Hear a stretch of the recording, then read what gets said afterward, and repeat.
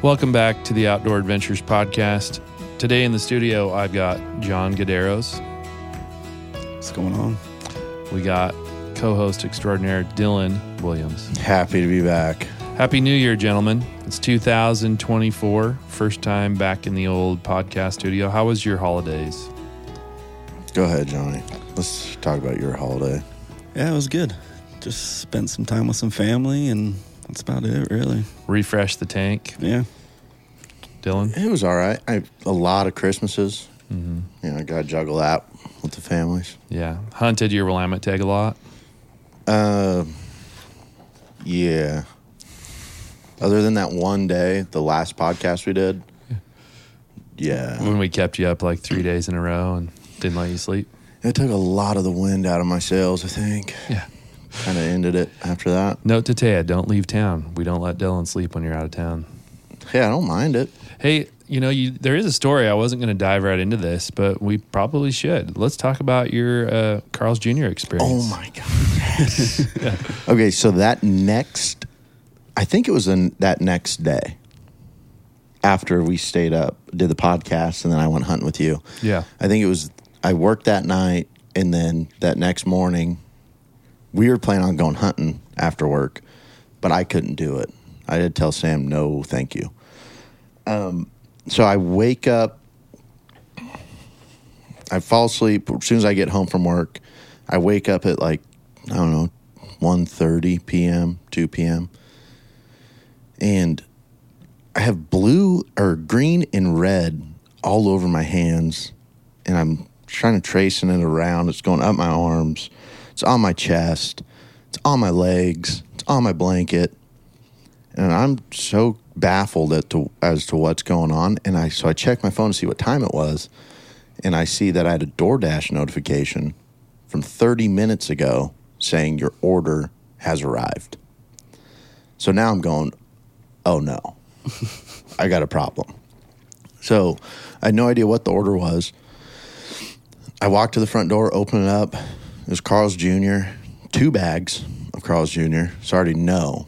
I don't want to look at the bank account yet. Get back. I'm walking back to the living room, and I still haven't dove into what this blue and red, or this green and red stuff is. And I look on the ground, and there's just a trail of M&Ms leading me to the living room. And then I look back to the kitchen, and they continued from the cabinet through the kitchen, the dining room, into the living room, and stopped right by the couch. It's like a blood trail of M&Ms. Yeah. And then next thing you know, then I'm starting to feel something on my back, and I'm like, what is happening? I reach up there, and there's just this glob of chocolate stuck to my back, molded on there. And this is on just your back, not on the couch. Yeah, this is just the back. Mm. And it's probably a 4x4 circle of chocolate just jammed on. And I don't even like M&Ms also. Yeah. So this is a different thing. And also, I fell asleep in the bedroom. I have no idea how I ended up on the couch. I don't know when that happened. Don't know when I ordered food. And don't know when the M&Ms got brought in to play. So the moral of the story is you go 3 days without good sleep, and you're a different. You start DoorDashing in your sleep. Yeah. Tell us about the order, too. Yeah, so then I get to the couch. Haven't cleaned anything up yet because I'm so messed up in my head that I'm like, well, I guess I'll eat this Carl's Jr. first. Well, it's still warm. You got to get to it. Well, it wasn't warm because it sat on the cold front porch for 30 minutes. That's true, yeah. Open up the first bag, just a plain old double cheeseburger, large onion rings, and then the second bag, I thought I was going to have 40 items in here. Open up the second bag. It is a piece of chocolate cake from Carl's Jr. Didn't even know that was on the menu. I didn't. Yeah, I knew it was there. I never ventured that way. How was it? It was good enough to eat. I'll tell you that much. 3 days with no sleep, that chocolate cake looked amazing. And I got something I wouldn't drink, I don't even know. I don't remember what the drink was. Strawberry mister? Yeah, so I hammered that stuff down real quick and then thought I probably should clean this up. Yeah. And then I looked at the couch and it was covered in chocolate. It's a good story, and it does lead us into some of our topics for today. So we're going to deviate a little bit from our normal podcasting. We'll see where the journey takes us. But I was having a conversation with one of my customers the other day, and she and her daughter had purchased a home about 3 years ago when interest rates were lower, prices were cheaper. And her daughter's a teacher here locally. And the daughter was the only one on the loan. Mom was helping out with down payment and stuff like that. And I told her, I was like, man, it's so good we got you guys into that property before everything, went up. And, rates. And because I go, she wouldn't have been able to afford to buy now. I go, the hard part is I meet with these folks and they're first-time buyers and they don't have a lot of money down, or, they got some car payments and stuff. And I can't get them qualified for more than $150,000, and there's nothing to buy for that. So, and then when I do get them qualified for, let's say $350,000, they're staring at $2,500 mortgage payment in the face. Right. And so most of them get sticker shock. So we started talking, and we were just, rambling on about various things, but we were talking about how generationally how everybody gets this food delivery service. Everybody gets their food delivered. And I was like, it's weird to me that, you got a fast food joint around the corner and you could go drive and get it and save that, whatever the fee is. Because I go, sometimes like Grubhub and Uber Eats and stuff, aren't you paying like $10 to $15 premium for that delivery? I think it depends on where you get it. Yeah. And how far away it is. And if you have subscriptions and things like that. But I go, man, I just don't get that. When people are tight on money, why are they spending that? And she goes, Sam, they got nothing else to look forward to. It's a party every night. Hey, we're going to watch a movie. We're going to play video games. And I got food coming. It's coming to the house. Yeah. Yeah. And I mean, it's kind of sad, but that's kind of where we've gone, from a affordability perspective, where it's like the only thing to look forward to is Uber Eats and Grubhub. Yeah. Well, we dove into the DoorDash thing, my wife and I did, right after Blake was born. And it was just, she was such a tough baby. It was the convenience for us. It was like, I don't want to go to town. Yeah. Well, and with fuel prices being as high as they've been too, it's like you start factoring that in and you're like, okay, well, maybe this pencils. And whereas people in the past, the thing that people would go out when they were feeling like they needed something, like in my world, when someone couldn't buy a house and they were like, I'm going to go buy a new car instead.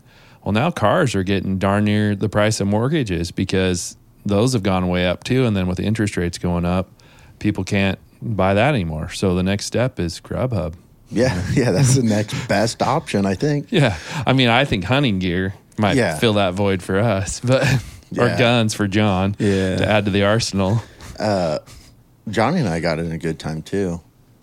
I mean, we've talked about this a lot with the house buying stuff. Oh, you guys did. Yeah, you guys timed it well. It was about the same time, 4 years. Yeah, roughly. something like that. Yeah, it was perfect time. The market was still good and the rates were still good, and and you guys got a lot of equity going already. So it's, I mean, I'm not against home ownership. It's the best time to buy a house is when you can afford to do it, right? So it's, if you can afford to do it now. But so I got my wheels turning on this. And one more thing I want to say, shout out to my sister. She got married. And so Naomi and JJ got married on New Year's Day. So congratulations, guys. Heck yeah. Excited Congrats. for you. Congrats. Happy New Year, newlyweds. The Reams, Mr. and Mrs. Reams. Yeah. So, yep. They Good got luck, her done. JJ. Beautiful pictures. Yeah. No, he's a good dude. He's going to be good to my sister. And if he doesn't, he's got 4 brothers and my dad to deal with. So no pressure, JJ. You're a good guy. Yeah, I'd be scared of the old man before the 4 brothers, I think. I would too. Yeah. He definitely, he's good to my sister and she's good to him. So I'm excited for him. But the other thing that happened on New Year's Day, because remember, I've complained about it on the show a few times. Last year, I didn't buy my sports pack. So this year, I was going crabbing on New Year's because Charlie didn't want to buy a shellfish license. He didn't want to spend that $10.75 because he'd gone all year without one. He goes, we're not going crabbing in December. I'm not buying a shellfish license. I've made it all year. So I go, well, how about January 1st? And he's like, yeah, let's do it. So I got Charlie, my buddy Chuck, and my buddy Bill. And Chuck's got I think it's like a 15-foot kind of fiberglass type boat. And we had 9 crab pots and rings. And we went out in the bay in Newport. And we got about 25 crabs. But the high tide was at like 3 o'clock in the afternoon. And we got kind of a late start, so we didn't get over there till like 1:30, 2 o'clock. And the tide was already in quite a ways. So we got out there. By the time we got the pots down, we only got 3 pulls before it was getting dark at like 4:30. And we're like, we better get off the water, boys. But I mean, we got 25 crabs and we had fun, and I bought my sports pack. So it was an excuse to get all my stuff and get rolling. So, Yeah. Well, okay. I wanted to ask you this. So what was your total price, of 2022 for all your tags? Because you ended up buying basically everything. The sports pack? I bought a bear tag. I bought a $75 elk tag after season started, so that hurt me pretty good. I got a mule deer tag. I got a fishing license. I didn't buy my salmon steelhead, but I also had the combination hunting, fishing, which I think that's like $97 right there. So I guarantee you I went over the $196.50 for the sports pack.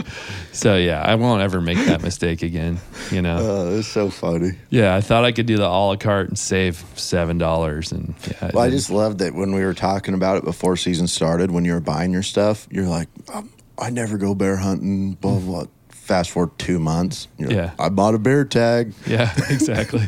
I still got a report on that tag. I never hunted it. But speaking of ODFW, I noticed Kurt Melcher, the head of the ODFW, is retiring. So I might put in for that job.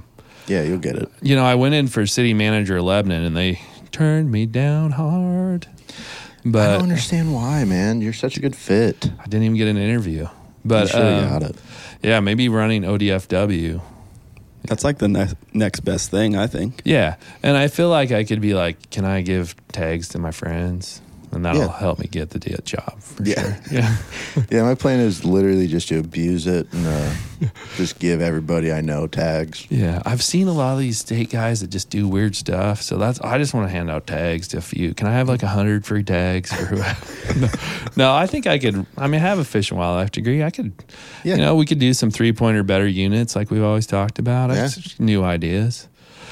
But anyway, back to how things are more difficult than they used to be. I pulled some stats, and I kind of tried to focus on Lynn County and not like national statistics. And so in 1993 in Lynn County, which is where we're at, the median income was $29,504 a year. And in 2022, median income around here was $67,265 a year. And so the price of a home, though, back in those days, so in the 90s, homes around here were selling for around $67,000. And in 2022, the median home price was $395,000. So from an affordability perspective, you look at that, that house is 6 times your annual salary today versus back then it was about 2 times. And that 2.5 times of your annual salary to purchase home like nationwide kind of held from like the 50s all the way through the 90s. And then something started changing, and I don't know, obviously there's a supply and demand component, but housing has just gone crazy and there's no solution to it. You guys are Gen Z. You were both born in the later 90s. I'm Gen X. I was born in 1979. And so I looked at just the populations. Everybody talks about boomers. And the boomers, there's 68.5 million baby boomers. There's 65 million Gen Xers like me. And then you got 72.25 millennials in the millions, 72 million millennials. And then your generation is 69.5 million people. Jeez. So it's a lot of people, right? And I mean, that's the global population is pretty crazy. Last year in 2022, there was 144 million homes available. So that's demand. If you look at it, my generation, and we'll just use round numbers. Let's say roughly each category is 70 million people. So there's 70 million of Gen Xers, 70 million millennials, 70 million Gen Zs. That's 210 million people.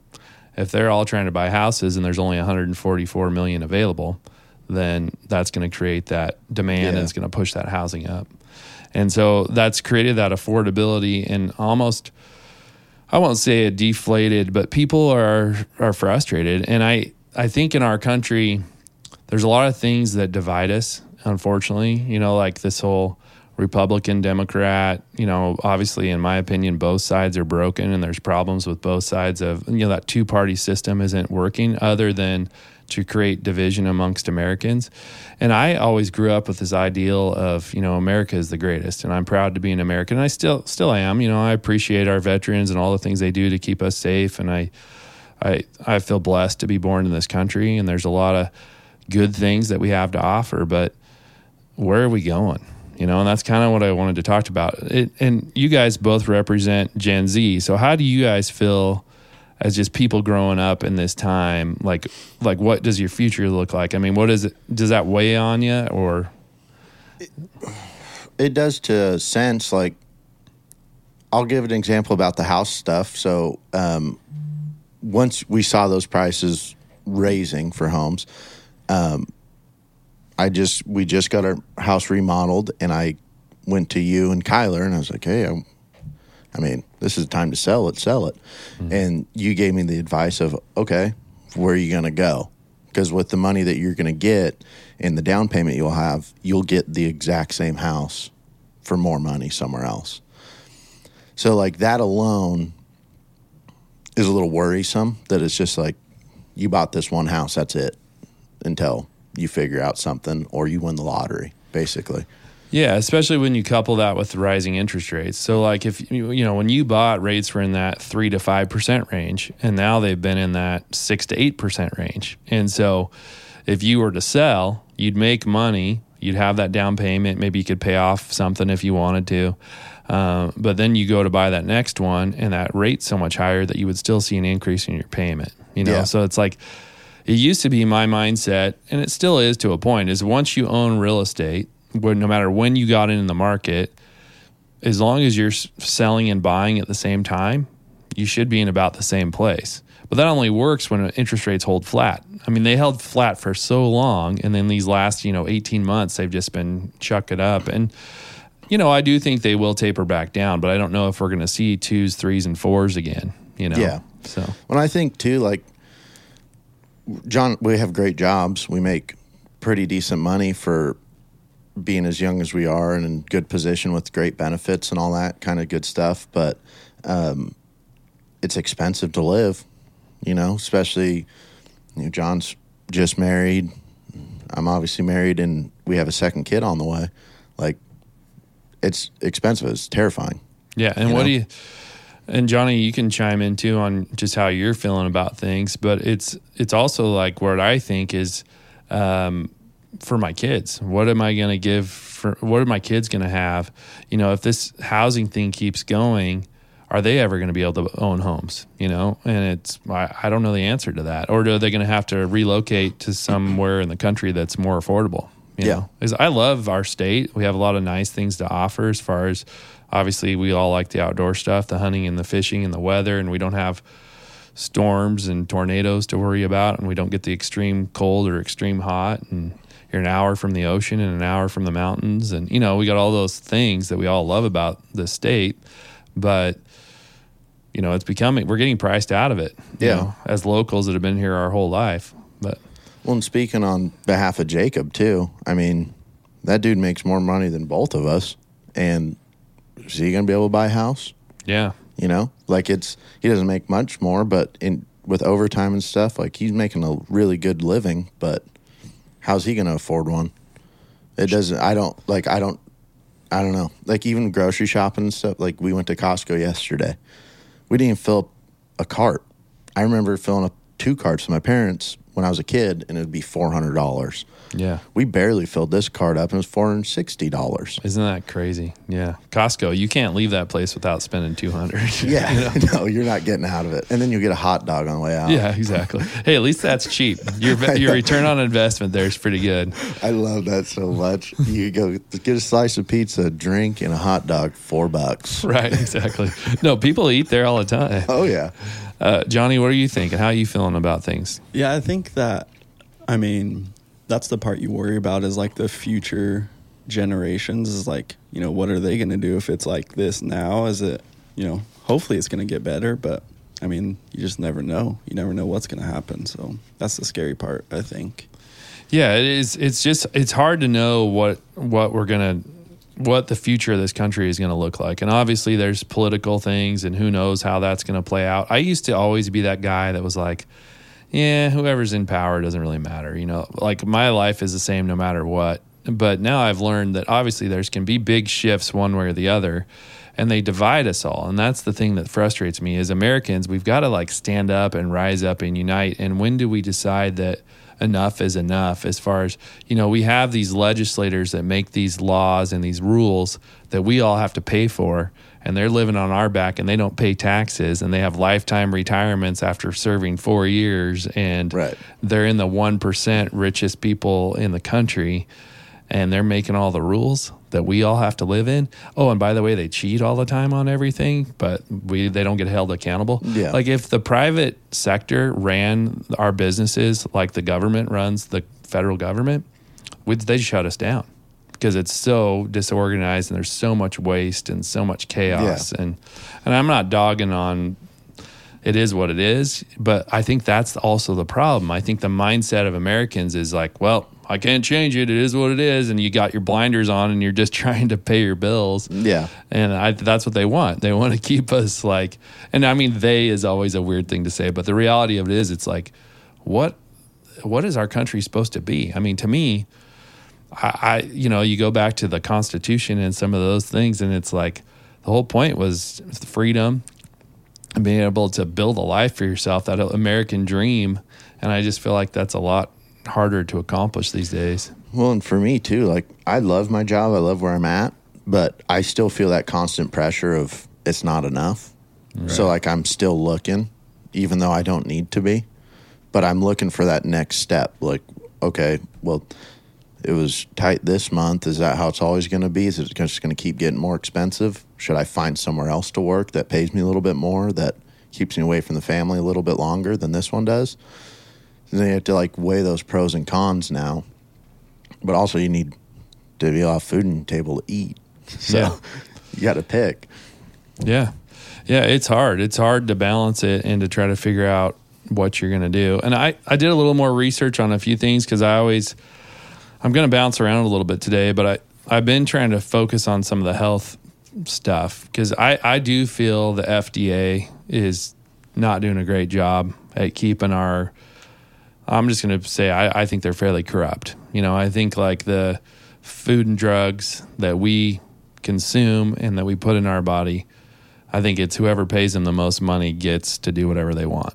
You know, and I don't think they regulate our food in a way to keep us safe, and I don't think they do that with drugs either. You look at the opioid crisis and all the other things that are happening in this country, and it's like you have to protect yourself from the people that are supposed to be protecting you.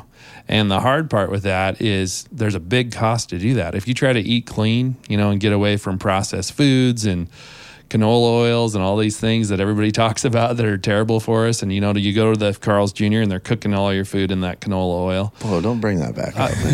But I'm just saying, like, they do all this stuff that we just kind of accept. And granted, we like that stuff. Like, I mean, from a flavor perspective, everything tastes good, you know, but how much damage are we doing to our bodies? And I've been kind of, I won't say waking up to it, because my parents have been talking about it for years. My dad's always been a believer in like grounding, and mom's always talked about staying away from GMOs and processed foods, and you know. And I just think I'm trying to eat a little cleaner and just be a little healthier.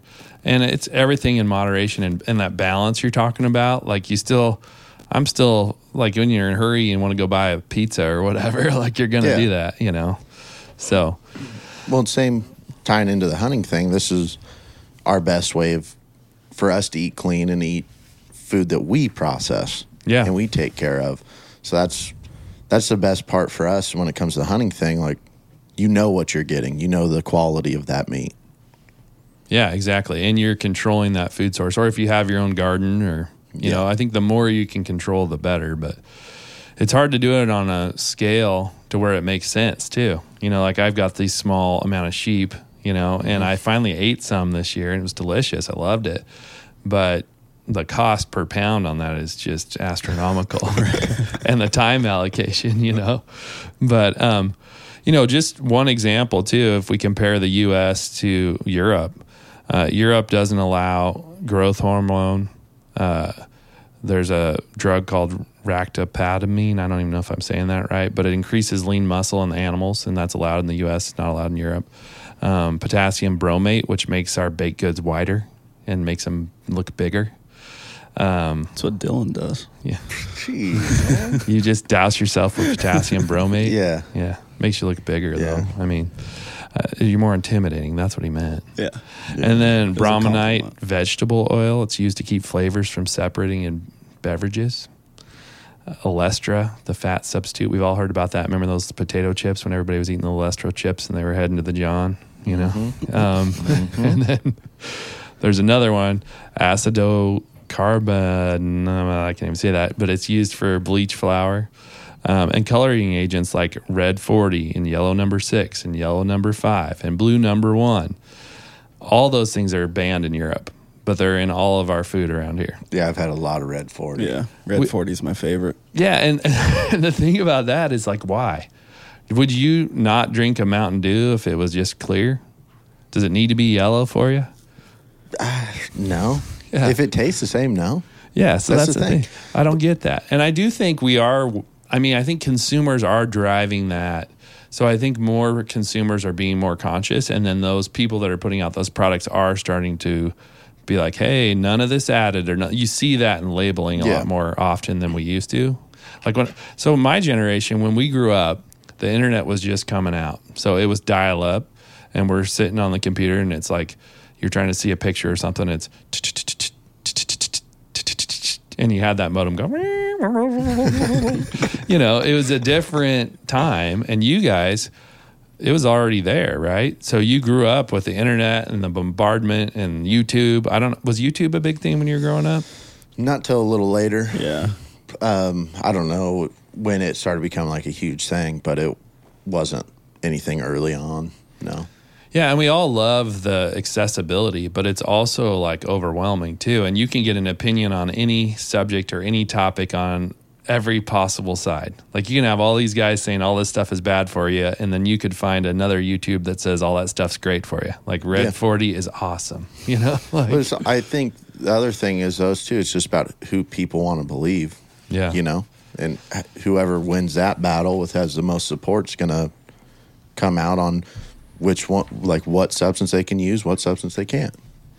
Yeah, and I think that at the end of the day, it seems like it always comes down to money in our country. It's not about like the health and safety of our population and living our best lives, which is what you want to believe. Like the whole time growing up, that was what I always thought. Like the country's out for my best interest, and they want me to be a thriving citizen, and they want you to just pay taxes and leave them alone. Yeah, basically. Yeah. Stay out of trouble. Yeah. And so it's a weird dynamic. And I don't know, my mind was just thinking about it, and I've been listening to other podcasters talk about this sort of stuff. And it's like, they're all so angry, and they're all typically on one side of the aisle, and they're yelling, and they're so fired up about it. And maybe I am too, but I think like it doesn't have to be so divisive. I think all people are people at the bottom line, and we all kind of want things to be better. Yeah. So it's just, how do we define better, I think, and people have different ideas of what that looks like. Yeah, I think they all, we all want the same thing. I mean, certain people will take a different route to get to that, same topic, but I think generally we all want the same kind of end game, I guess you could say. But, yeah. Well, it's also too, like, it's about how much work somebody's willing to put in order to be to where they need to be to be successful. Like a lot of people now, I think where internet is a poor thing is it's letting a lot of people escape from the work side of things and get into this mindset of, well, it's their fault. It's not my fault. It's their fault. This is so expensive. Yeah, and the blame game. Yeah, and all it takes is some hard work to get you to that next spot. Like you fill out a freaking job application and go work and then move up. Like that's all you have to do. Yeah, and I was watching a YouTube the other day where this guy was like, all you got to do is buy 10 rental properties before you turn 30. And yeah, maybe like whenever this guy's generation was, that was affordable because you could get in with a lot lower price point, a lot lower down payment. But the reality of it is people are just trying to be able to buy one, you know, let alone 10, you know? Yeah.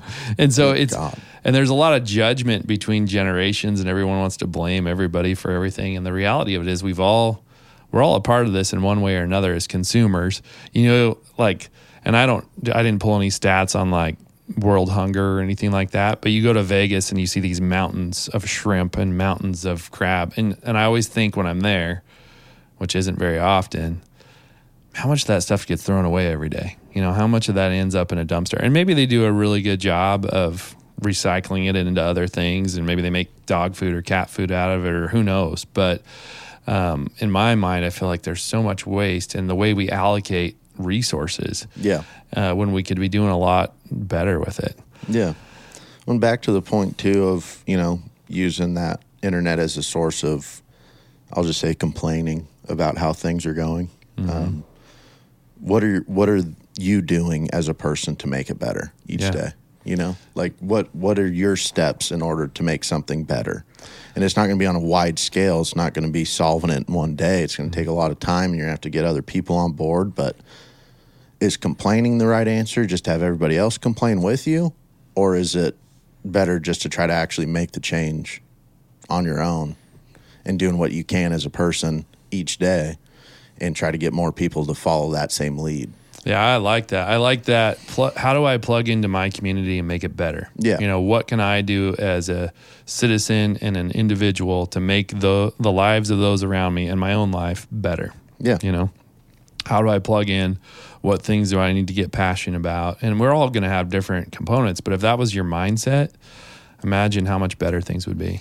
Yeah, I think today's world, like in John and I's generation, struggle with having leaders.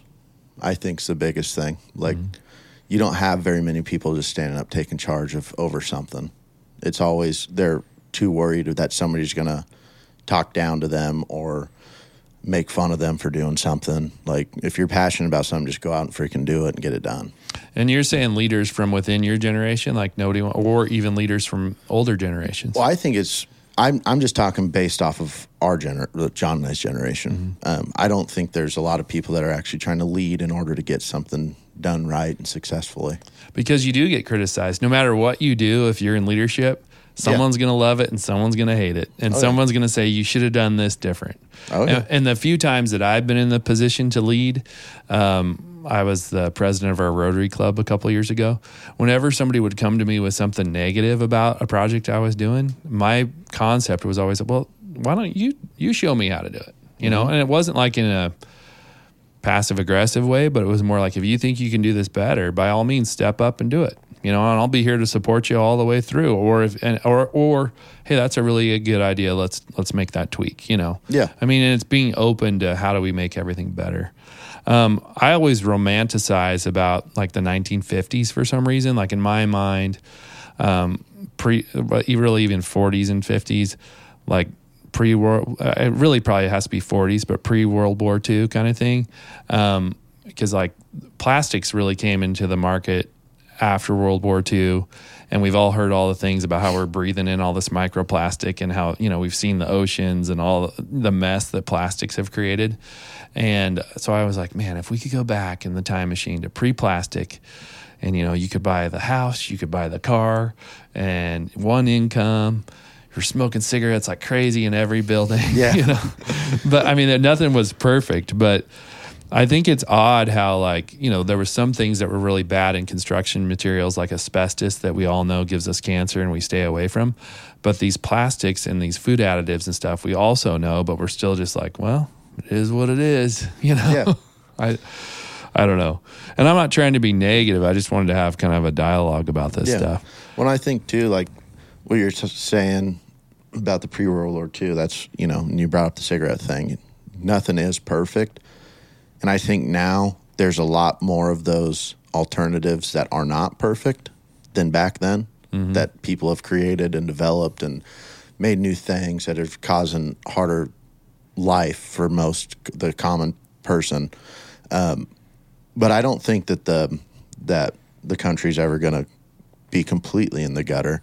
Everyone goes through a slump. I mean, you know, and it always happens.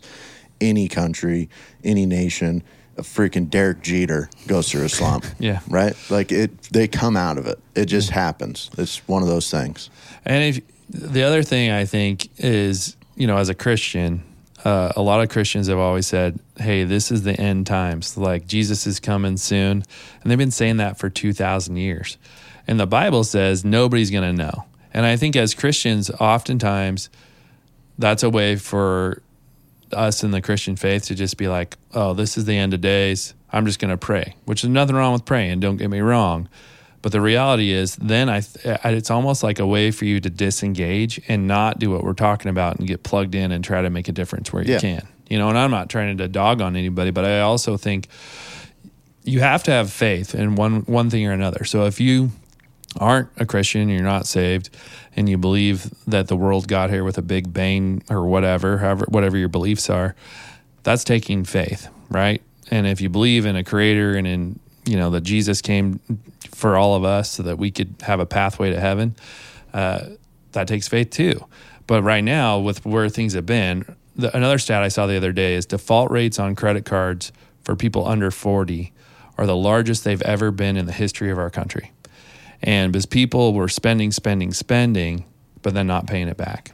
And people are stretched to the limit. So like if I didn't have faith, it would be hard for me to because the way I believe that, there's a plan for everything and God's got a plan and he's got a way out of this for us.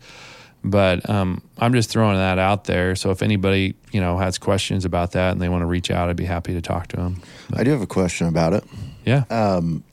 Have you noticed, because you go to church, you do it all. You reach out to people, you talk to people. Have you noticed less and less people falling towards that faith?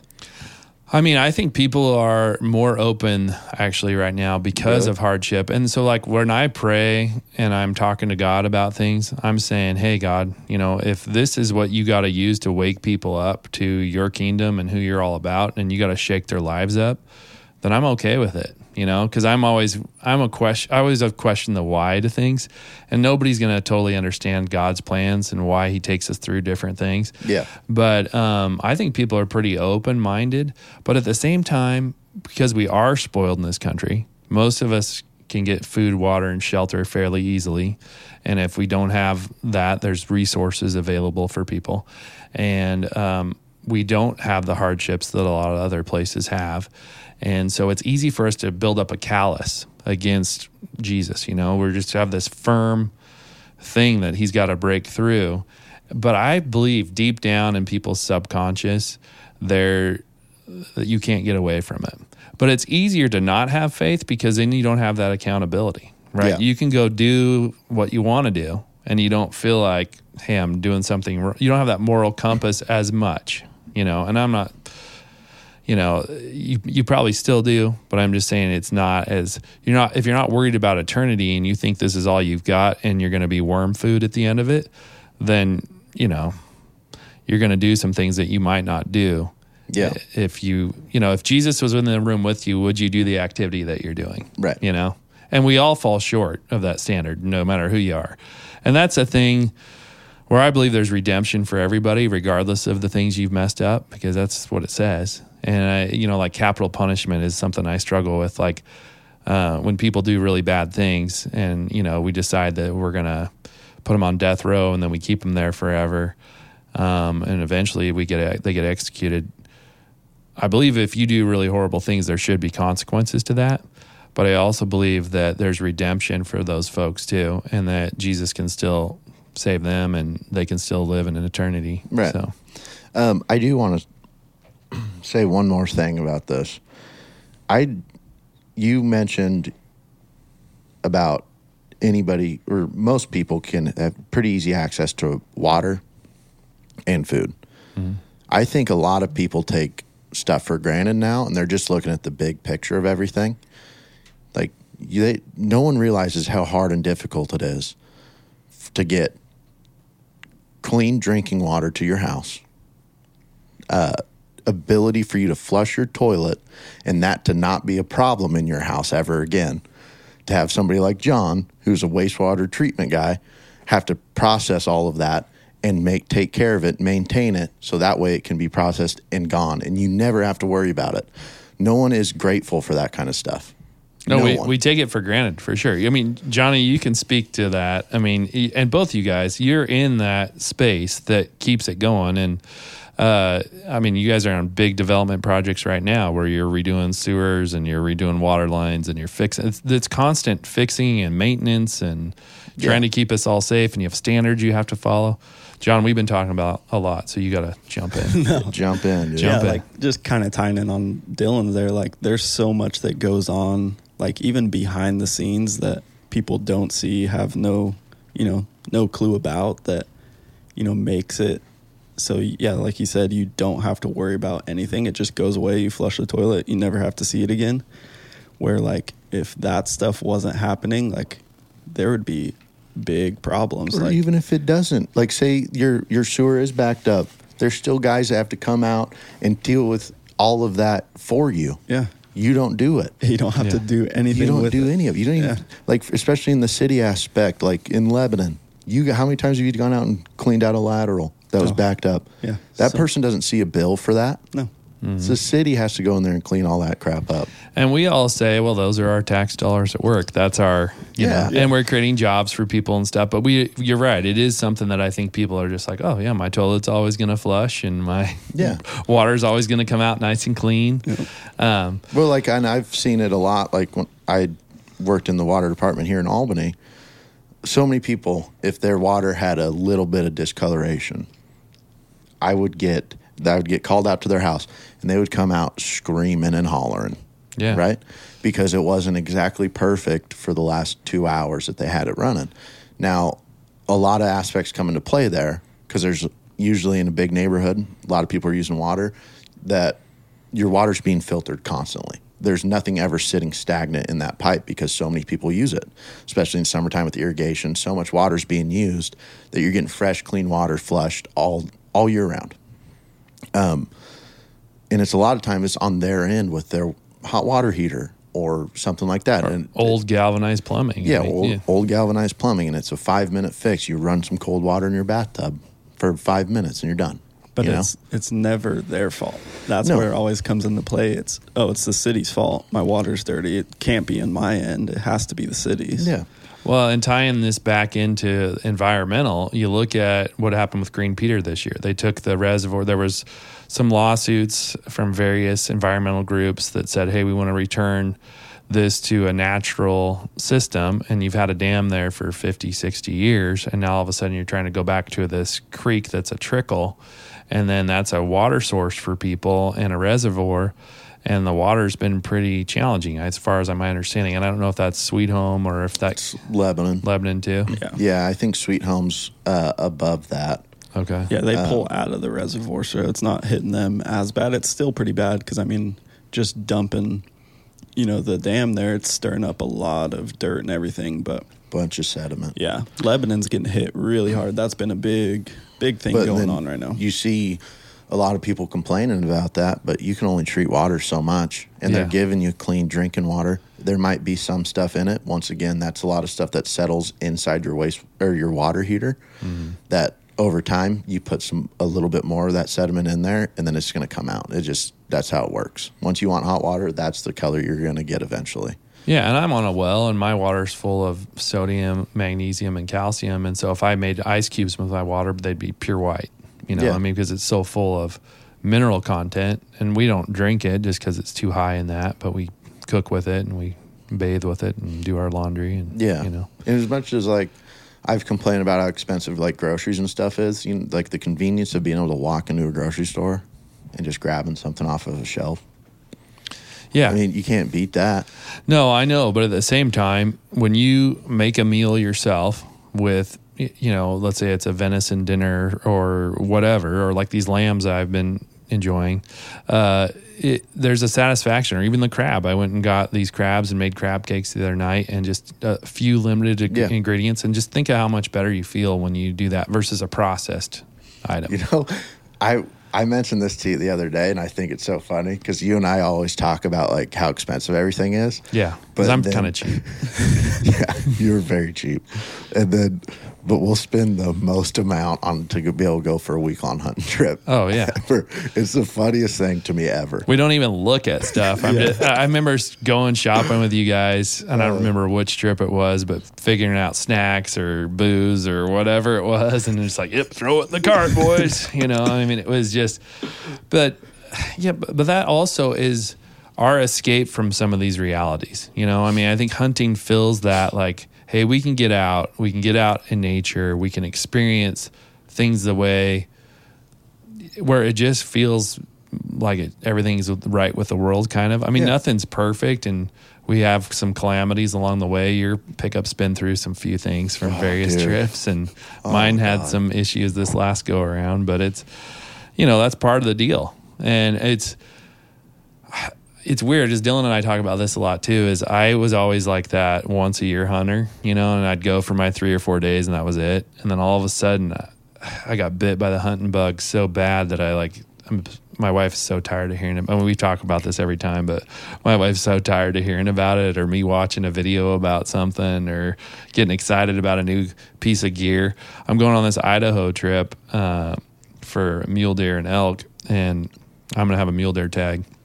There's 4 of us going, and so I'm worried about my gear, and then I'm worried about being in shape, and I'm worried about being cold. And so I'm slowly adding pieces here and there to prepare for this trip, but it's going to be fun. I have a couple other just challenging topics that I wanted to talk about, but before I go into that, I want to dive into just some more outdoor related stories that these are very obscure, and I know we're going to be dancing around a little bit today, but that's okay. We always dance. Yeah, we like to dance. We're just winging it. Oh, always. We did get our heads back, Sam. Can we talk about that? I've been so we did get our mule deer. The 3 mule deer we got over on our Eastern Oregon hunting trip this year. We got them European mounted this year, and the guy that was doing it for us, he was moving. He was in the process of moving, and he's done a blacktail for me before. He's done a few elk for Kyler, but anyway, I took him all 3 of our heads probably mid-October, I think. It was right after we got back. So it was first, second, third week of October, somewhere in there, and we just got them this week. Yeah, so it's nice to see. Yeah, we only wanted skulls, but our guy also does a board mount for some of his customers that he charges extra for, and he was so overwhelmed with the move and trying to crank out as many as he could that he ended up mounting all 3 of our heads on boards, which he didn't charge us the extra $100 he normally charges for that. But we compared Dylan's 3-point out of our unit to mine today, and they're pretty similar. His is definitely wider. Mine's maybe a little taller in some spots, but it's weird. It's still weirding me out. Like they look so similar, but also not at the same time. Yeah, genetically, we looked at Jake's buck versus Dylan's buck, and they got very similar. Yeah, it's got to be somewhere along the line. And then Taya's buck has this weird nodule on the front of its forehead. And I when I first picked it up, I was like, did that bullet travel all the way to the front of the head of that deer? You know, like, because I mean, she basically took the neck off on her shot. I mean, it was barely hanging on. And it wasn't. I'm pretty sure John went to go take it off and it just fell. Yeah, it just fell right off. As soon as we got the hide down far enough. But I don't know. He must have bumped his head at some point. Or it looks like the start of a base. Like you're just going to have a new antler grown right out of the forehead. Wouldn't that be, he would have been a unicorn. Yeah. The next year he would have had a giant antler. It's an odd deal. It's weird. You wonder if it was some sort of trauma that created that, or if it's extra bone, or what it is. He maybe ran right into a tree or something. He could have hit a tree pretty hard. Pretty hard tree hit. Trying to rake his antlers and just missed. Yeah. We're all looking at these things, so that's why our audio's mixing. We're just checking them out. They're in here in the studio with us, but it's one of those things where I don't know. The European mounts I think are pretty stinking cool.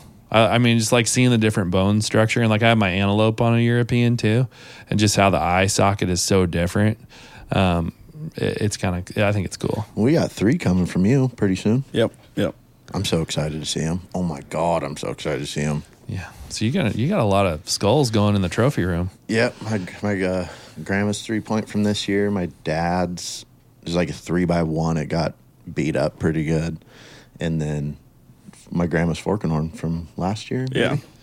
Well, I think what'll be, we want to pack up all this equipment because it's super fun to do that just in general. Yep. And we're going to go, Dylan's parents' basement is the trophy room. And I don't know how many square feet it is, but it's a giant. 2,200. For the basement alone? Yeah. Holy cow. It's this huge room, and it's just full of heads and horns. And so we're going to bring one of my brother's big bucks, and we're going to bring some of my deer, and we're just going to do like a comparison day. And That'll be so fun. I think it'd be fun. And just kind of remember some of those animals, and go through it. Because we're not trophy hunters. I'm going to say I'm not a trophy hunter. But it's still cool. And like we all kind of, my wife calls it deer porn. So she will like see a nice buck out in the field and take a picture of it for me, But it's like, we do. I mean, there's something about antlers that is pretty cool, Well, in that situation too, because we have so many down there just from all the years. I love going down there and just like reliving those stories. Like, oh, I remember that. Yeah, like that snow buck. I always go back to that one because it was the first year I ever killed in the snow. Mm-hmm. And then, man, dragging it out was super easy, but it was pretty freaking cold day. Yeah. And we couldn't find it forever. I do want to ask you, though, about the European Moz. Did you ever get the face attached back? Half of it. That was all that was left. So yeah, she got shot. I saw that shot. Hers got. Well, he's trying to glue it back on for me. Yeah. That's a tough glue. So we could get it back in the trophy room in one piece. Yeah, it looks kind of cool that way, but it's difficult. Yeah, and I've seen a lot of European mounts now where they're not as focused on getting the skull all clean and painted white, where they're leaving them a little more natural looking, and then they put like a varnish over it to seal it in. I think that's kind of cool too. I've had a couple that, I've been doing them for quite a few years now, just like families and Dylan's families and kind of everybody's that wants it done just because it's fun to me. But there's some skulls that like after you get all the meat and everything off of, like it has a cool like color and finish to it already that like you don't want it to be all white, But yeah, I feel like more natural is the way I want mine to be. Yeah, as natural as they can be. But so a couple other topics. I just bumped into this article. I don't know if you guys have seen this one, but so you might already know the answer. But how much do you think we spend per year in America on endangered species? $2 billion. Close. You say John. Billion or million? Billion. I'll go 3 billion. 1.2 billion. Oh, so you guys overshot a little bit. To be honest, I'll be honest with you. I saw a 2 on it. Oh, so you saw the 1.2. I was peeking at that sheet when you picked it up. Cheating. So with that though, where do you think half of that money goes? Not to the animals. To Vegas casinos. So 2 different species of fish that we have around here. So it's salmon and steelhead. Wait, half of that goes half of that budget goes to salmon and steelhead for trying to keep them around. It's the Endangered Species Act. Whereas this article talks about all the different species that are allocated funds, but 50% of the budget goes to salmon and steelhead, and there is like this endangered snail on here. They only allocate like $100 a year to that one. Well, yeah, because that makes sense. Yeah, they're not going to go very far, I don't think. Yeah, like a lot of it goes to the big name species, like spotted owls still get a good chunk, and grizzly bears, manatees, right whales. Does it say anything about like what they use it for like salmon steelhead? Well, yeah, it says half of the money goes to recover 2 types of fish, salmon and steelhead trout running around the West Coast, basically, which is cool for us because we get to benefit directly from that. And I'm not judging this. I just happened to bump into this article. That snail I was talking about, it's the tiny Virginia fringed mountain snail. Yeah, I know that one. It had a couple of those. $100 spent on its behalf in 2020.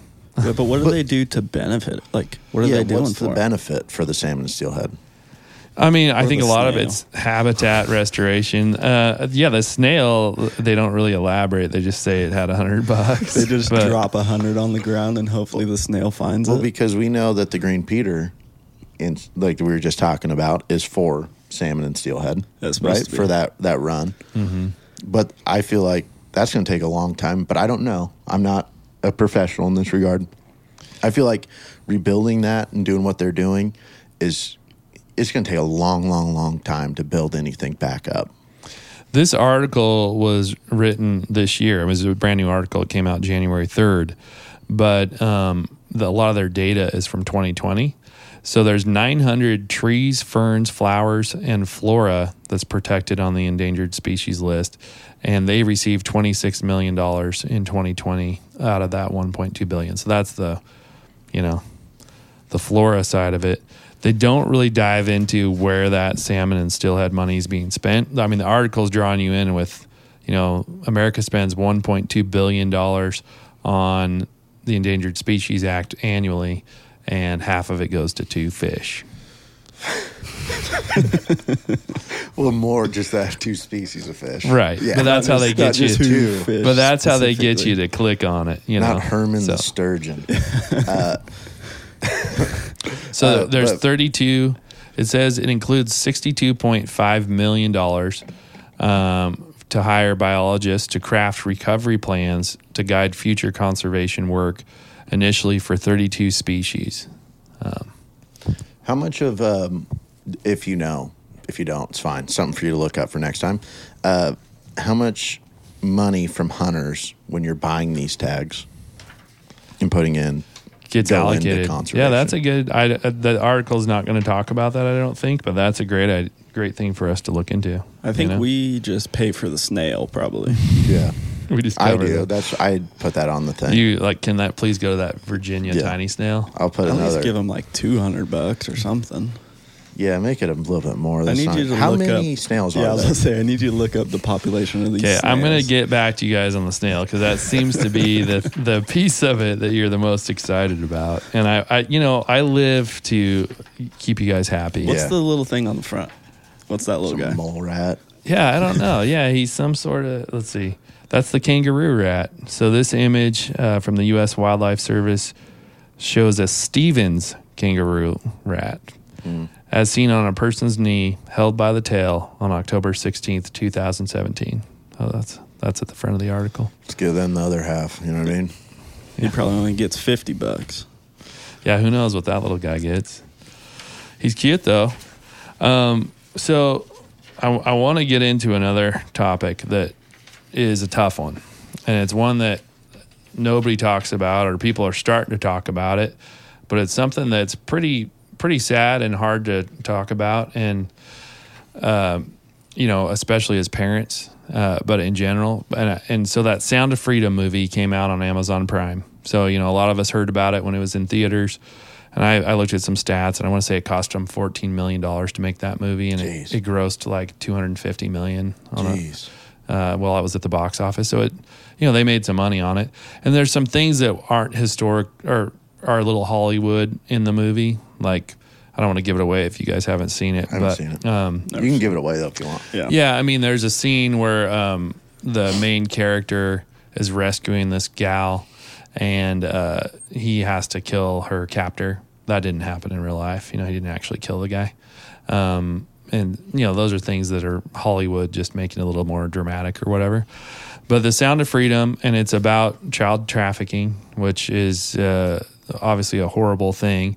And, and I know I'm a little bit dark today in the topics that we're talking about, but I feel like and I'm not saying we have enough influence to make a difference, but I think the more people that you can make aware of the things that are going on, it's again back to that we all have our blinders on and we're doing our thing, and this is happening in our own backyard, and globally. And so there's an estimated 27.6 million victims worldwide of human trafficking. And it's not always the really dark, like sex trafficking, like where our minds go. Sometimes it's labor, people are being sold into labor fields and things like that, but it's slavery. So right now there's more people enslaved in the world than ever in any other time in history. And, Wow. we watch a Sarah McLachlan commercial with a bunch of dogs in cages, and we all grab our wallets and start paying for that. But we don't talk about this stuff, and people don't. I just ran some numbers on it, and so there's 8 billion people worldwide. So that means 3.5% of those people are enslaved, and there's 341 million people in the U.S., and about 250,000 children go missing every year. And they think 100,000 of those are in the trafficking ring. But those are estimates, and a lot of times things go unreported too. So you got to always figure these numbers are under what the reality is. And that Sound of Freedom movie, I thought it was well done. There's some facts that are Hollywoodized, and whatnot. But the main theme, they had a couple different things, operations that they were running at the same time, and they kind of blend the two into one movie, But this guy that does it follows this Tim Ballard guy, and he used to work for Department of Homeland Security, and so he was seeing all this horrible stuff on all these, he had to watch just horrific things, and I think that's what. I don't know his whole story, but I mean, just when you see the movie, they kind of give you a little bit of a background of this guy, but they didn't have the budgets to go do the things he wanted to do. So he just said, well, I'm going to go do it, and he started getting funding and then funding for the movie. It came, I believe, from Glenn Beck, kind of helped him raise money, just kind of create awareness and build a thing. But, the movie shows them rescuing like 54 kids. The reality of it was like 120 total people, counting kids, women, and adults. But his company, which I don't remember the name of it, but they've pulled 6,000 people out of the child trafficking space on these various operations. So it's $150 billion criminal enterprise a year. It eclipses illegal firearms and is a third of the size of the drug trade. And so, the economy for this, which this is a really hard topic, but is pedophilia. And the U.S. is the number one consumer of child exploitation material. So, I mean, Americans are the ones that are creating the demand for this stuff. And we're all shaking our heads and kind of, I know this is a sobering thing to talk about, but it's pretty horrific to think about this. And, I guess I didn't realize this, but there's about 85,000 unaccompanied minors that show up at the border. So they'll just show up as kids, and they think that these were kids that they were trafficking, and then they got scared and just ditched the kids. And then the way they handle that is they call, so when a kid is left at the border, they're left with like a sponsor's name and phone number. But we just, as a country, went like on the U.S. border, we call that sponsor and we say, hey, your child is here, and we hand it over the kid. We don't do any checking. There's no DNA test. There's no like proof that this is actually your child. Oh yeah, that's my child. Here you go. And that's all we do. Wow. Yeah. And so when I read that, I was like, that's insane to me. But I'm bringing this up because, again, there's no easy answers for these things, but it's an awareness thing. And it's like, I think that movie's worth watching, even though it's hard to watch. And America is part of the problem. So human trafficking, that $150 billion per year that they're making, is more than the NFL, NBA, MLB, and NHL combined. Jeez. So, I mean, we put a lot of focus on sports, and these guys are making more money and all that stuff combined in the most horrific way I can think possible. And that's back to like, I was talking to my folks about this, and they were talking about this vigilante guy that's like America's most wanted guy because he took out like 90 of these people, the trafficker type folks, and he like put it on YouTube or something. And they were telling me about that, and I'm like, obviously I'm not saying the vigilante approach is the right way to go. I mean, this Tim Ballard guy is doing everything the right way. He's working with other countries and these operations, and he's going out there and he's trying to rescue people. But we have so many other things that we allocate resources and energy to. Why aren't we fixing this? And I'm just throwing that out there, and I don't have an answer. But I felt like it was a topic that, since I just watched the movie, I wanted to talk about a little bit. So I started doing a little digging on it. Well, I'll tell you right now, if anything ever happens to my kid, I will kill everybody in sight. So... Yeah. And I think most parents feel that way. Yeah. You know, I mean, most of us are like, you think, okay, if anything happened, that's where your mindset would want to go. Yeah, I don't know. That's got to be the most horrific thing that can happen to you, is anything related to your kid, you know? So it's really bummer. Yeah, Dude, but I mean, it's a thing where you turn it back to prayer for me, because there's no easy answer for this. There isn't. I mean, there is no like quick solution. And I think it's becoming, I mean, there's whole groups that are dedicated to trying to make this more in the front lines and more people aware of it. And I think we've all heard about it, but then when you start hearing some of the stats, and they're staggering like this. But when you look at the American one, when you do the math on that, we have 340 million people and an estimated 100,000. On a calculator, it's like 0.1% of the population. So then people are like, oh, you know, like when you're talking about, you know, putting too much salt in a recipe, 0.1% is not a big deal. But when you're talking about children, it's a big deal, you know? Yeah. And the fact that we don't think about it or deal with it is insane to me. But I don't know what the answers are. You know, I'm just throwing it out there as a horrible topic to talk about, but also the hope that if somebody's listening to our show, then it makes them more aware, you know? Yeah. And then that's the whole point of a lot of the things that we were talking about today is like, I don't have answers. I think your mindset of how do I get plugged into my community and make a difference where I can, those are the answers. We all have to try to do our part, and then we bring this all up together, and we stop fighting with each other over silly stuff and letting ourselves be divided. You know, yeah. Together we're a lot stronger than apart. Oh yeah. And if you look at just around here, I joined an organization called the 100 Who Care, and I hadn't heard about this at all, but their concept is pretty cool. I think we have 54 members right now, and they have one in Corvallis, and this is the Albany one. But essentially, each member gives $100 once a quarter. And so, you know, there's 4 different agencies a year that'll benefit from that. And then however members you have, they get a check. So for the nonprofit we chose for this last quarter was Lynn Benton Food Share. And there's 54 members right now. So that was $5,400 we were able to give to them. Nice. So it costs you as an individual $400 a year.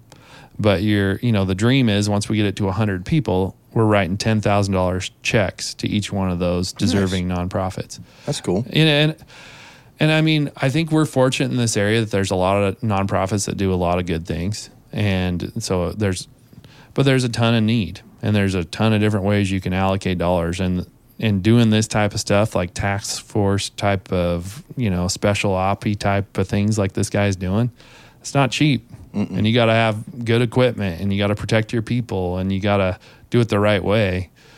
So yeah. I don't know.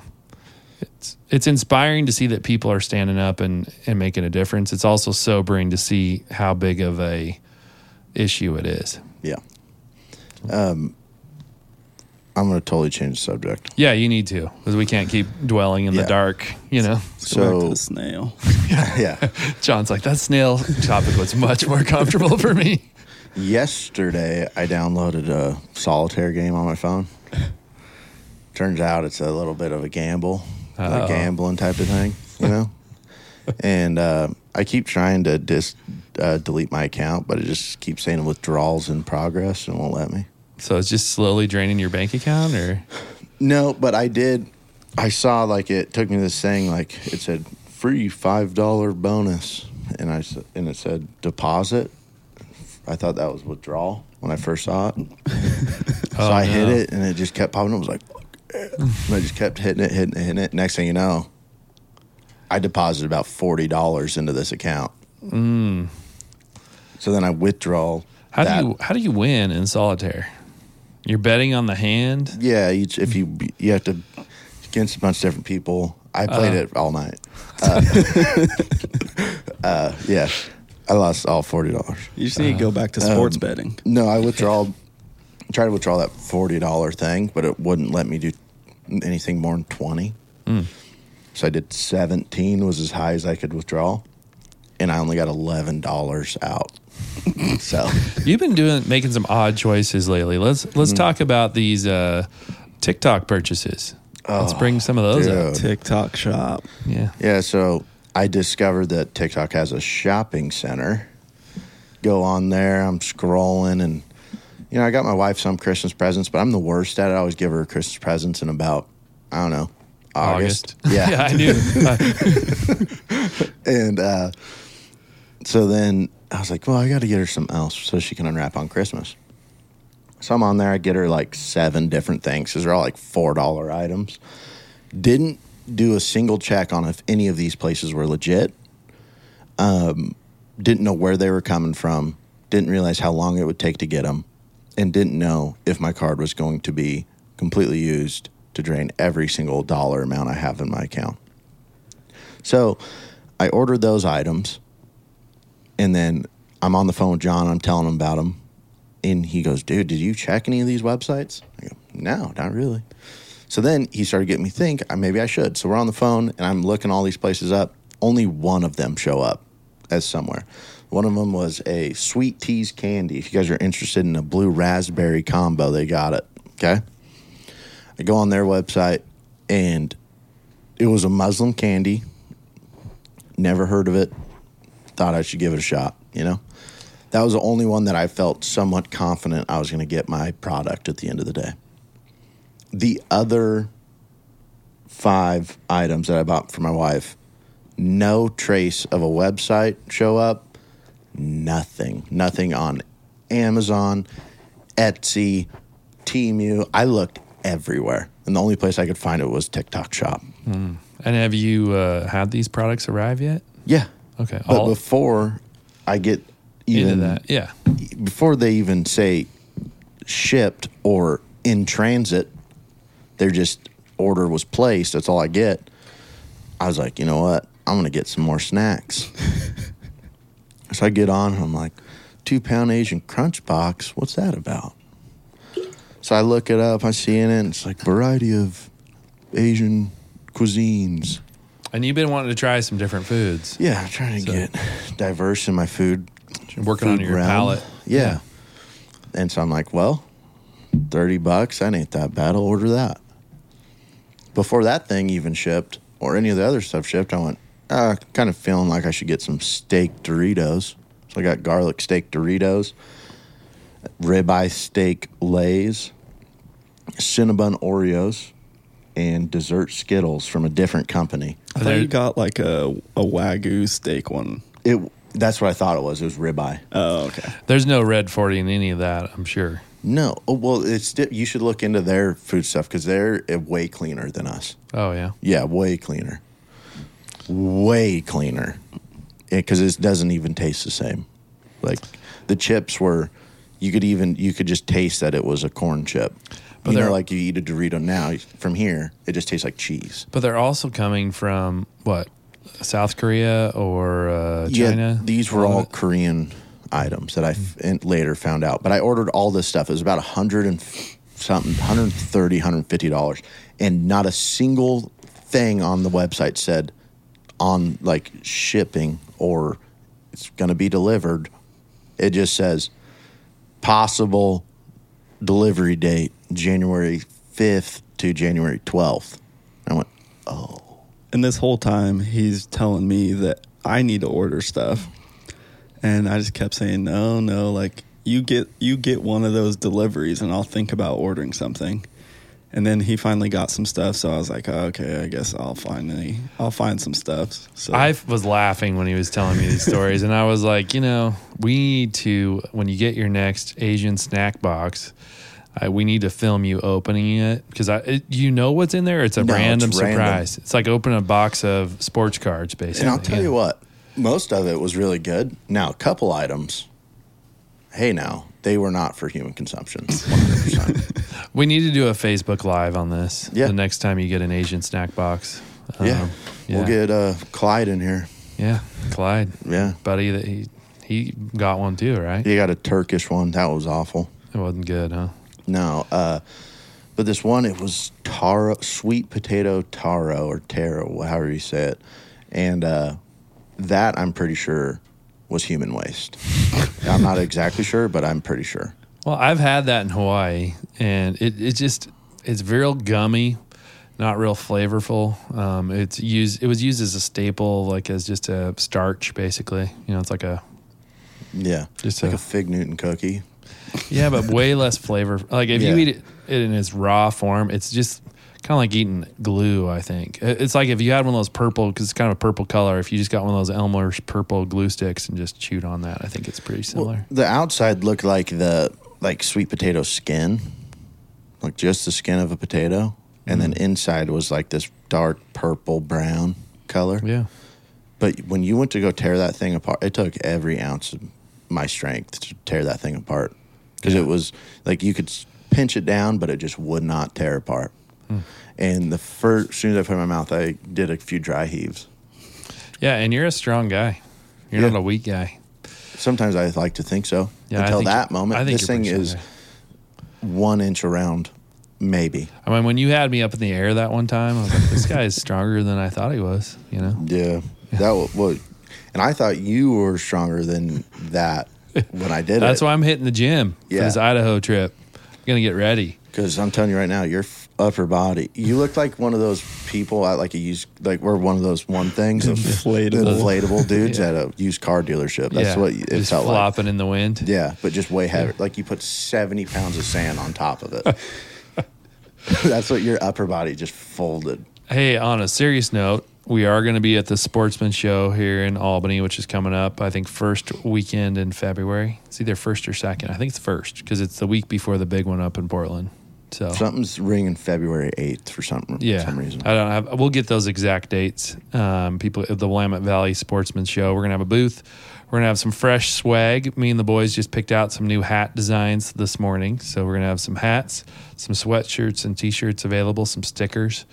We're just going to be hanging out and with other outdoorsmen and having a good time. So, and if you're real nice, you can get a picture with Sam.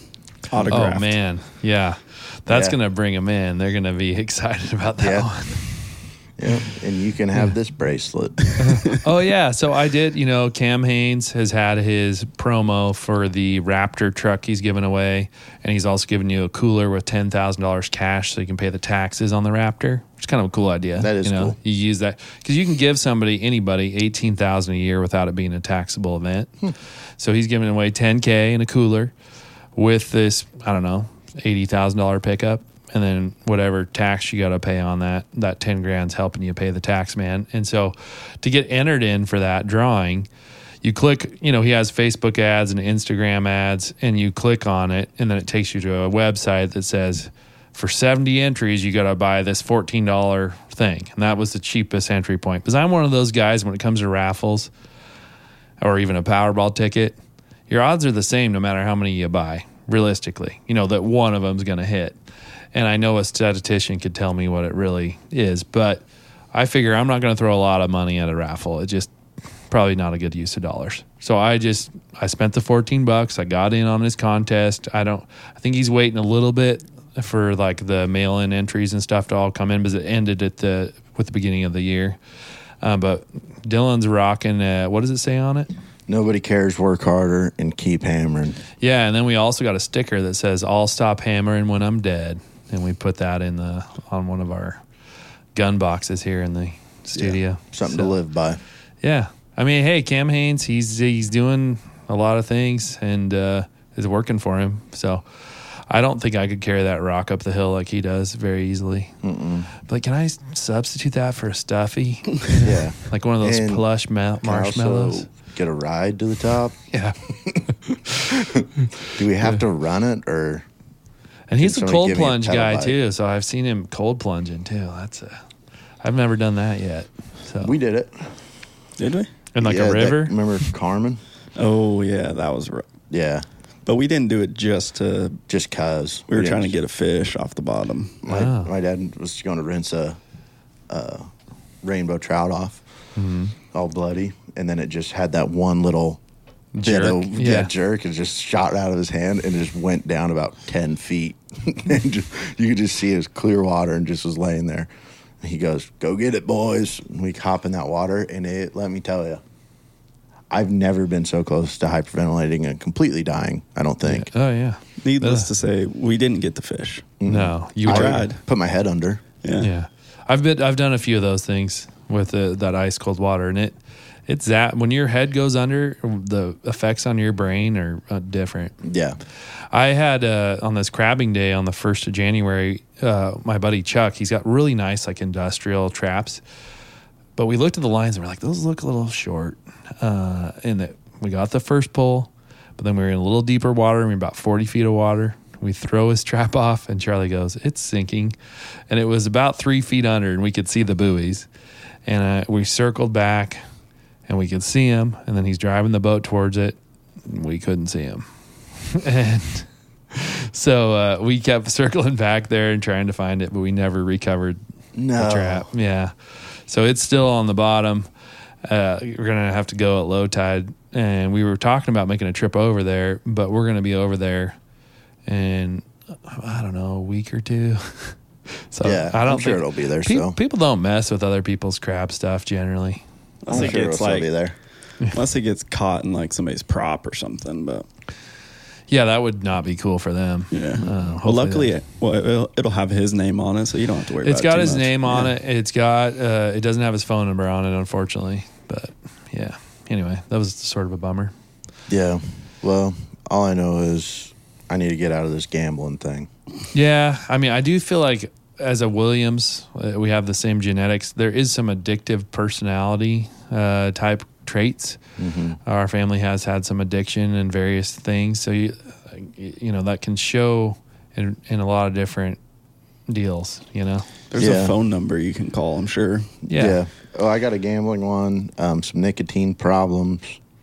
And Diet Coke's been a real big one for me lately. And TikTok shop. Yeah, I'm glad how we went from like super hard topic to like the lightest topics ever. Was that we had to lighten the mood a little bit. I did bring it back up because it felt weird in here for a while. Yeah, well, it's hard to talk about that sort of stuff, but you know, I will tell you the gambling thing. I've been doing DraftKings a little bit. So my brother-in-law was at my house and we were watching that Francis Ngannou Tyson Fury. No, who did he fight? Was it Fury? Ngannou Fury fight. And it was a pretty good fight. And he's like, I'm going to get DraftKings. And he wanted to bet on it. And we have horrible internet at our house. So it took like 45 minutes to get it. And then so I'm like, well, if you're going to do it, I'm going to do it. You know, and how they're like, hey, if you place a bet, you'll get so much in free money or whatever.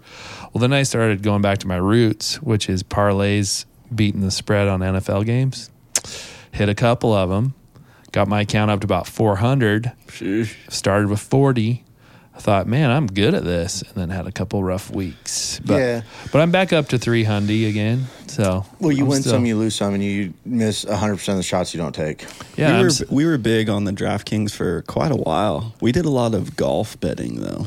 Which is crazy to me, golf betting. I don't even, because I just don't know that space. We don't either, but we were doing pretty good. It was fun. And at least you brought up golf again on a podcast. Yeah, well, it's been a long time since we've done it. Yeah, I'll tell you, the NFL spreads, I've bet on those since I was old enough to bet. So in Oregon, we used to have an Oregon sports book that you could go pick a three. And my buddy TJ, we worked at a sports card shop together. And so we're like 18 to 22, somewhere in that range, right here in the mall across the street. He would come in and we'd pick our tickets for the week, and then we'd always bet $10 and you could win 50, you know, if you hit 3 games. So the 3-game parlay has always got a sweet spot in my heart, you know. And the Ravens have not been letting me down this year. They've been crushing. So I'm not a Ravens fan, but I just know they're going to win. Yeah, money's money. Yep, it's fun. Well, it's always good to hang out with you guys. I know we talked about some stuff that weren't easy to talk about, so I appreciate you guys going through that with me. I told you this one was going to be a little different feel. We kind of steered away from all the fun stuff we normally talk about, but I liked it. Yeah, it was fun to just get your opinions on some things too. And you know, we got a couple generations represented, Gen X and Gen Z. Yeah. And then we found out my kids and Dylan's kid are in the Alpha generation. That's the new one they're labeling people with, is Generation Alpha. And so they're starting all over. Yeah. So we'll see what those kids can do. I mean, they're only, I think, 9 years into that generation label. So if you guys, I noticed when I looked at the generation chart, it's 15-year gaps. So every 15 years, they label a new generation. Hang on one sec, guys. Let me check my blink cameras real fast. Okay, you're good to go. Keep going. Oh, is that your doorbell? Yeah. Oh, never heard of Blink. It's not a sponsor, but it should be. Yeah. Are they pretty sweet? Yeah. I have them too. I really like them. I don't know if the internet would work at my house to be able to see it. Like, do you need good internet for that? You could just have them up, and it's just kind of like a safety. Oh, yeah, this guy's got cameras. Hey, Elon, if you're listening and you can hook me up with your satellite internet for less than $120 a month and having to invest in $600 worth of equipment, I'm down. Because right now I have Century Link and I pay $65 a month, and I'm not up for the $120. Yeah. Well, but I'm sure he is listening. Yeah, just hit one big parlay and you'll be all right. That's true, but I gotta hit one a month, and football season's only 90 days. But that's where you get versed in like other sports. I know, but basketball's tough. I bet on the Blazers once this year and it played off, but ever since I did that, they've been tanking. Blazers bet for the other teams that aren't. The Blazers cannot win a game. Like bet on them losing. I've been a Blazer fan my whole life. I can't do that. Bet on money's losing, money, dude. Yeah. I know. We got to do something different. Yeah, dude. The betting thing's such a problem for me. Sometimes I just open it just to see like what the bets are. Hey, the serious bet coming on is the BBB though. Yeah. And we mentioned it last time we were on DraftKings. We need to get that on DraftKings. We need to get some spreads going on that thing. Like we need to set some spreads on all these various hunters. You could be in it. Yeah. Because the Idaho thing. I could. Mule deer, same thing. Same concept. But I need to get some points on that because it's a whole different country. No, it don't matter. I mean, I feel like it does. There's no handicap in this bet. No, we tried to do it to where Could I get on it with my archery tag for over where we I put in for that as second choice. I've already put in for my deer tag boys. So, yeah, you can 100% be in on it. That's what Kyle's doing. You're on the fence still? Yeah, still on. Well, I think you should still have to do it, and then if you lose, if you don't show, you just automatically lose. Yeah, that's kind of your fault. John's like, hey, I've won the last few years, and I haven't gotten paid out. So we evened it out this year. I'm owed a lot. Haven't seen a drop. Yeah, well, it'll change. We never had a contract like this before. I spent a lot of time on it too. It's getting serious, Johnny. And he still hasn't typed it up. There's no contract until it's signed. You have it handwritten? Yeah, it's just handwritten. I'll type it up for you. I gave it to my dad. He said, I'll do it. Dude. If he doesn't want to do it, I type for a living. That's what I do. I'll just send you some pictures of it. Have you kind of follow it. Yeah. I like but the only thing is that's going to be tough. Like when you have to jog the mile if you don't pay up on day of departure. So say you go over there and you hunt for however long you're over there with your tag. And you don't kill one. Do you start jogging? Do you jog or do you wait until ours is over and then pay us up our booze after you lose? It's a quandary. Because you have to be paid up by the time we leave. That's the only problem. Yeah, I don't know. That's a good thought. And if I would think I'll throw my hat in the ring on the Oregon archery, deal, not on the Idaho, probably.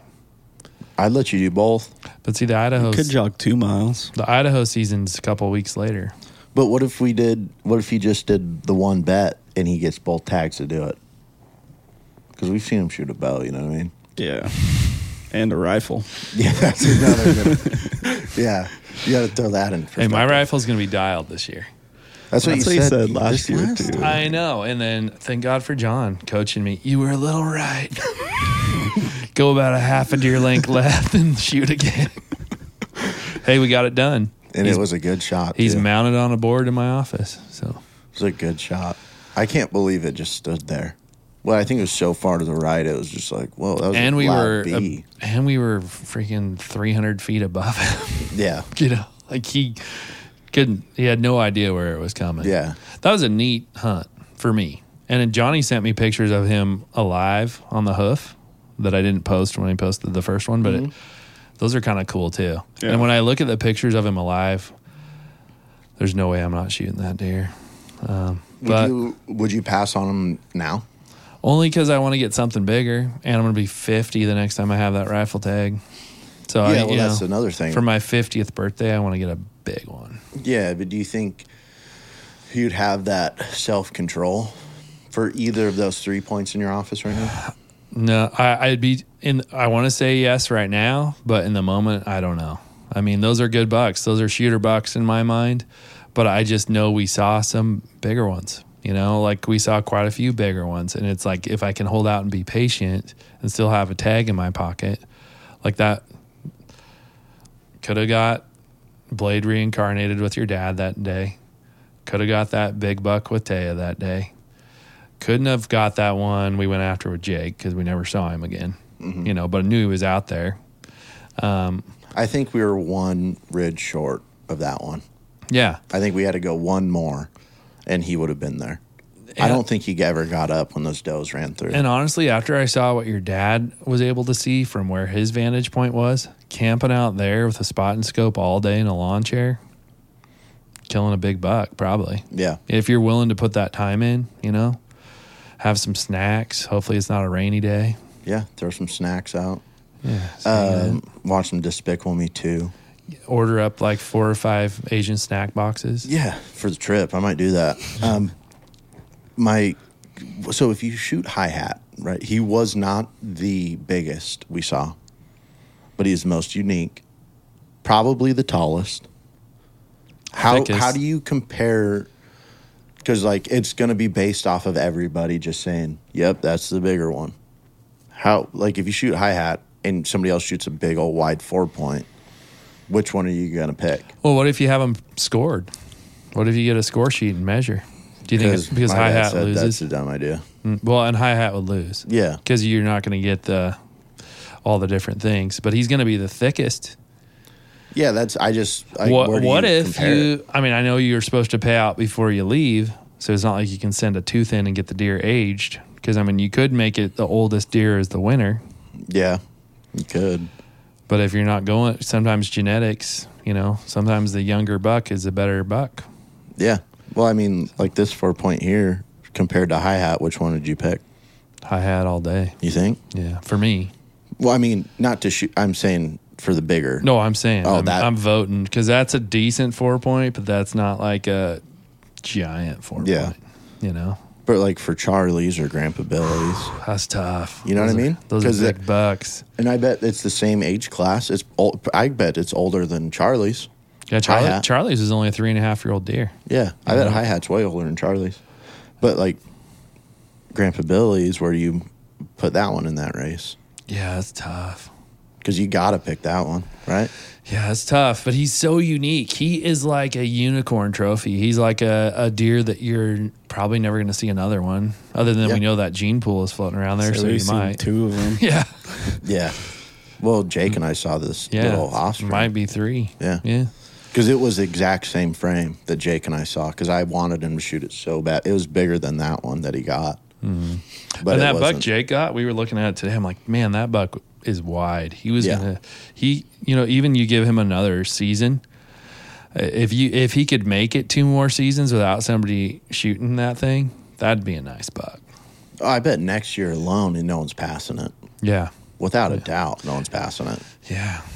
I mean, there's some nice bucks in there. I'm excited for you guys to have that rifle tag. I think there's going to be some opportunity to get some nice bucks next year. Yeah.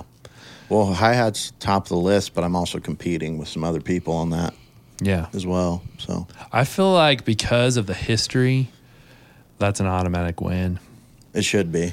I feel like that needs to be added to the contract. If you harvest hi-hat, you automatically win. Yeah, I think there should just be a rule that you have to shoot the first buck you see. Oh, dude. No, because imagine shooting that one we helped those other guys shoot. Yeah, he's just trying to, because if he's not over there, he wants to win the blacktail one. So if we all come back with tiny little bucks, he's going to feel pretty good about his chances. If you guys all bring Spoon and Crockett's home, then he's good to go. Yeah.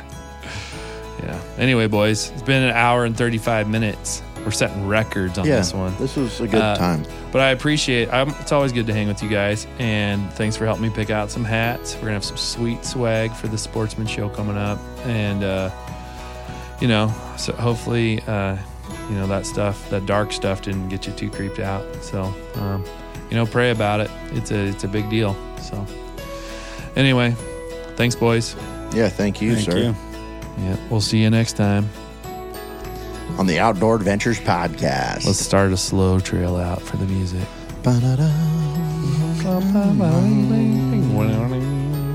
John, you gotta get John. Let's hear your vocals over there, buddy. Oh, he just does the slow rub on the microphone. Yeah. That's so creepy. Yeah, it's a creepy sound. You might as well just go. This is John.